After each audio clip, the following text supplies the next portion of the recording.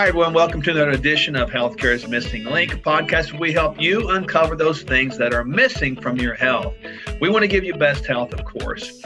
I'm Dr. Mark Sherwood, your host as always, and it's my pleasure to welcome a brand new friend. I got to meet him a little bit ago, a few months back, and was just extremely impressed with his heart, his mission, his passion. And I can tell you, you're in for a treat today. So, Pastor Brian Gibson, welcome, man. Thanks for joining us here.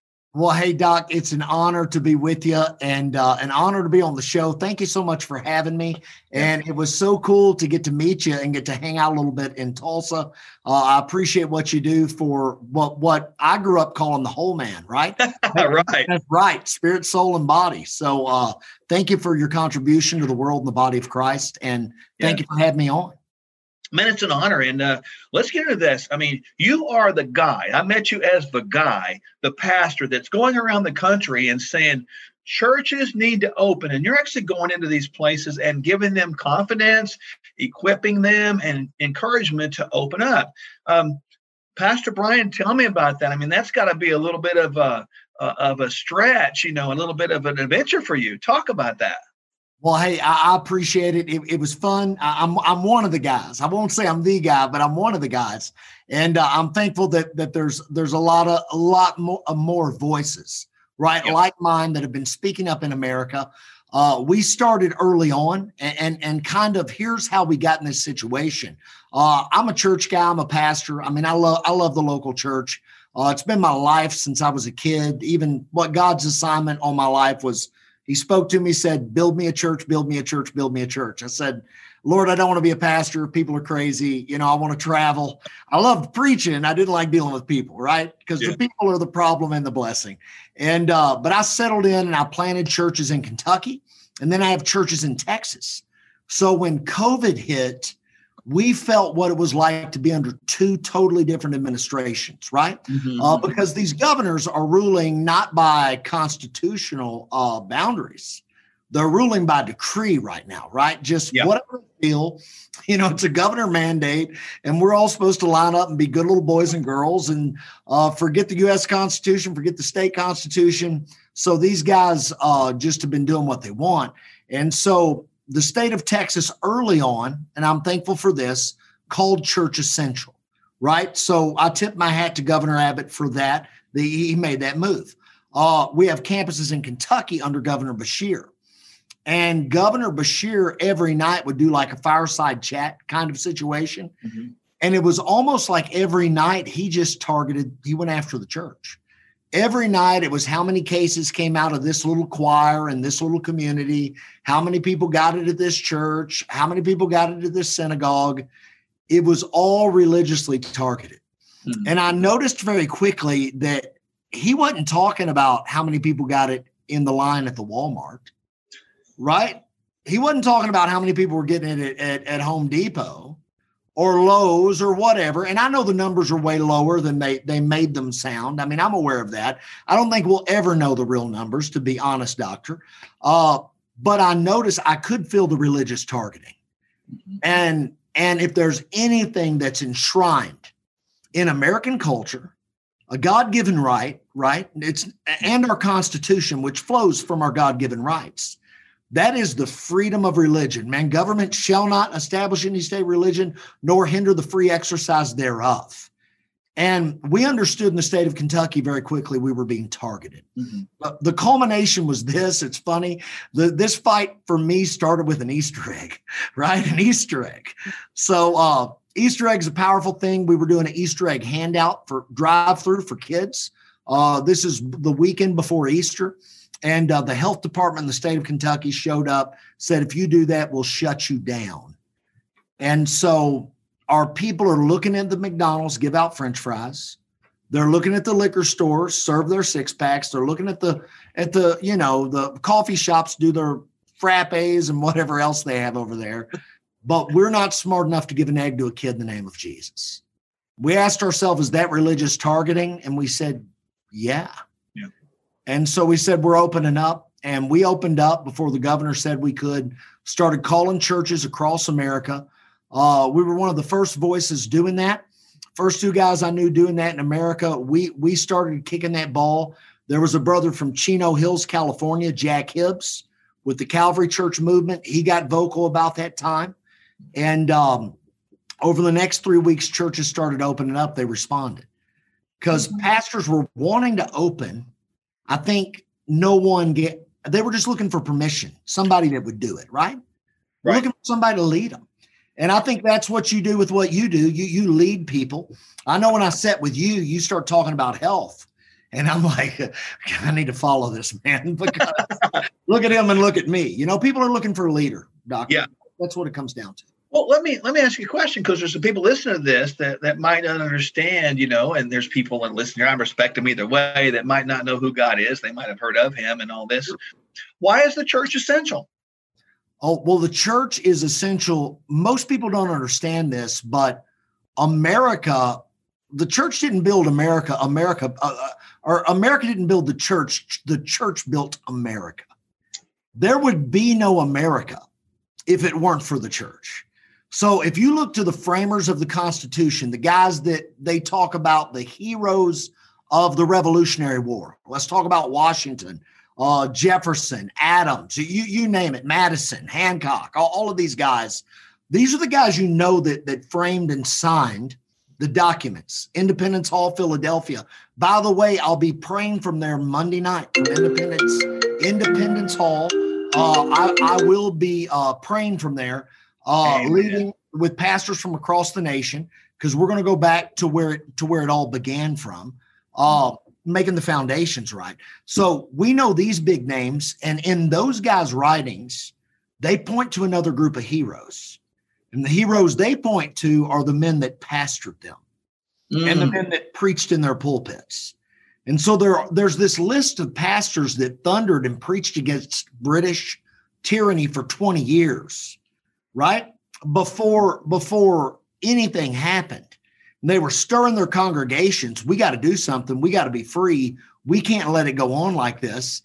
And because they did that, these men acted. And so even the night Paul Revere rides back screaming the British are coming, he's going to his pastor's house. He's riding to his pastor's house where other framers of the Constitution are in hiding. And so these guys come out and lead guys in the Revolutionary War, and they earn the name the Black Robe Regiment, is what they called them. The Black Robe Regiment. The Black Robe Regiment. They would some of them would take off their black robes, call their men to battle. Some of them went out to the battlefield wearing their clerical robes. It was a common dress of a minister during the day. So we have in America, because the church fought for America, right? It was Christian men. The only way we're going to keep America is the church is going to have to fight for America. So whether you're Christian or not, you owe a gratitude to the church for bringing us this great nation. That's an excellent explanation. I've never heard it like that. So I commend you and thank you for that, because I know it's going to be enlightening for people. Now, when you started this, when you were one of the original voices that opened your mouth and spoke and stood up bold, and I know you're a bold guy and people can see that, how many churches were open and how many are open now? Yeah, the first week we said, let's go. We had, I even forget the campaign. It was on peaceablygather.com. You could look at all the highlight, but it was like Back to Church Sunday. And that first week we hit somewhere around 150 churches said, we'll open up your doors. This is across the world, right? Across the United States. Yeah. Well, we'll sign the petition. We'll open up the door. We'll go with you. As far as our group who came with us, there may be some we're unaware of, right?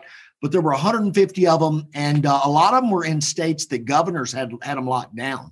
And we said, listen, that governor does not have that constitutional right. Stand up. We'll go for it. And we even had legal counsel that would help back their play. Now, the second week, there was 1,000 of them that came on, right? It picked up steam. Fox News covered it. Huckabee covered it. OAN covered it. Newsmax covered it. I mean, it was going everywhere. Second week, 1,000. The third week was Pentecost Sunday, which was it's the last weekend in May. Mm-hmm. And on Pentecost Sunday, 5,000 churches across the nation opened up. Wow. And a lot of those guys were California guys because they've been pushed against so hard, right?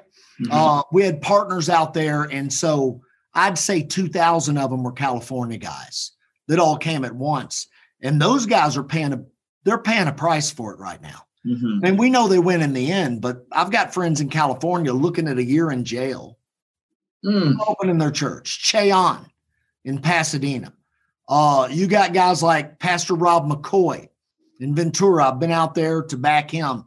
He's getting fined massive money, and I think he's looking at potential time. John MacArthur, who has a massive influence in the Baptist community.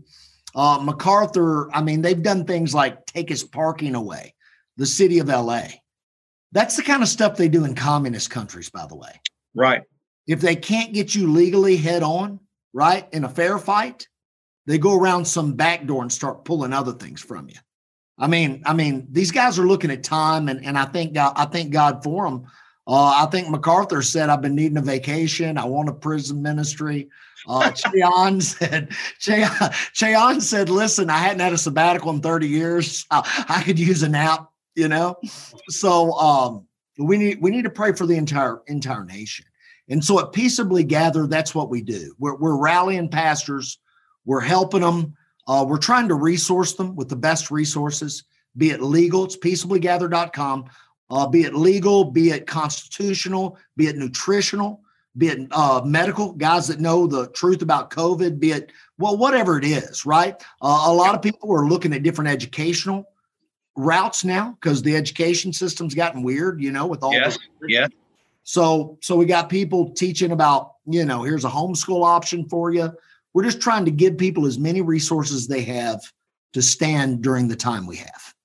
Pastor Brian, have you yourself and your family suffered persecution, and however the definition that would be during this time?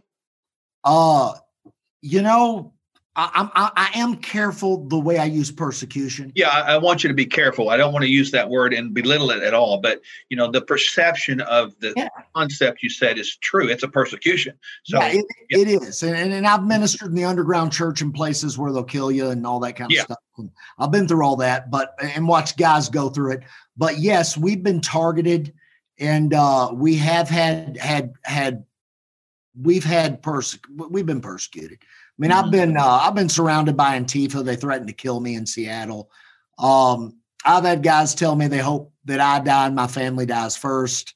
I've had people walk out of my church. I've had ministers that I used to be friends with that won't take my calls anymore. That goes with the territory, right? And whenever I sign on for something like this, I know that everybody's not going to love it. And I'm just prepared for that. So I think that's part of life. If you're going to be the man of God, and you're going to be what I'll call is it's a prophetic moment in America, right? If you're going to be a prophetic voice, you're going to have people that don't like you. That's part of the deal. And so I've signed on for it. I prefer for people to like me, but I don't have to have them like me. I've got a dog at home that likes me regardless of what I do. And I'm prepared. I'm prepared for any of that. I prefer to live a long life and a good life, right? Yeah. That, but I won't compromise for one. Do you feel like that this is, and I don't want you to reach with this, but just your opinion, because I'm thinking out this process out loud. Do you feel like that the church maybe got complacent over the course of time and just maybe lost that awareness that the world is going to hate you? It's going to come against you. You're going to have this enemy coming at you constantly. Did we lose our way somewhere potentially in this? Absolutely. 100%. We coddled the people, and we created a church that was a cruise ship environment, right? You show up. What do you have at a cruise ship? You got great food. Great entertainment. You got great entertainment, right? The atmosphere's nice. The music's nice. Everything feels good on there. That's why they could sell cruises. So we created a cruise ship deal when really what we needed to be preparing the people for was a battleship, because the Bible didn't say we're in a cruise. The Bible says we're in a war. When you read the book of Ephesians, right? There's put on the whole armor of God that you may be able to stand against the wiles of the devil. It's all warfare type imagery that goes again and again and again. And so I think the seeker sensitive movement did the church a great disservice. Yeah. And it's almost, I mean, the devil set that up just like a guy would set up a pull shot in a game of 9-ball. And it was systematic. We pulled a lot of the things of the Spirit, the power out of the church on display in front of people. We made it easy. We toned down the hard messages, and we created a weak Christian. Mm-hmm. And I think it's a different hour now. I'm thankful that guys are waking up to that. And I know there are new voices emerging around America. It's a new hour. It's going to require a new voice. And I saw years ago, it was over some rights issues around America, maybe 13 or 14. God spoke to me and said that there'd be government persecution coming to the church in America. Mm.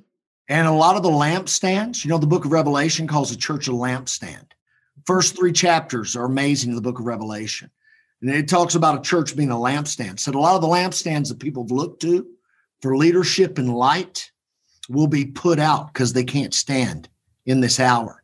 But God said he was going to raise up a new bunch of lampstands from New York to LA that would be full of the Spirit of God, full of the power of God, and would say that what needed to be said and deal with real issues. And I think we're in the midst of that transition, right? There are lampstands going out. 1 out of 5 churches, they say, won't make it. Mm. And then new churches are coming up. Last I heard, churches in America are 37% open, right? Only 37% of the churches in America are open on Sunday morning. And the attendance is around 30% pre-COVID attendance. So if you think about that, that's a great falling away, right? But I also believe that the stage is set. There are times, there'll be an ultimate time where God will separate the sheep from the goats, the wheat from the tares. Yep. So I think we're seeing a foreshadowing of that on the earth right now. And I think it will set the stage for revival. I love that. So, I know your time is limited and I'm really grateful, but Pastor Brian, there's pastors out there, there's leaders out there right now that are hearing what you are saying. And they're saying, well, I just don't know if I can do this. I'm concerned about my family. I'm concerned about, my livelihood, et cetera, et cetera. What do you say to that man or woman out there, Pastor Brian? Man, I say if they're in Christian leadership, open your church. God will provide. Listen, God has not given us a spirit of fear. In the original language, it says God has not given us the spirit of a coward, but of power and of love and of a sound mind. And so a lot of these guys aren't afraid of the government. That's not their issue. They're afraid of their people in their church. Because what goes, or that one stays, or this one gives the money. It's time for the men and women of God just to lead and to be who they're called to be. So my advice to you is lead, no matter what the cost. And I promise you, it won't be perfect when you do what you're supposed to do, but everything will be possible. God's not going to leave you hanging. And I'm telling you, at the end of the day, even where we are in America, I have friends across the world that this is their experience all the time, right? Yeah. In the church.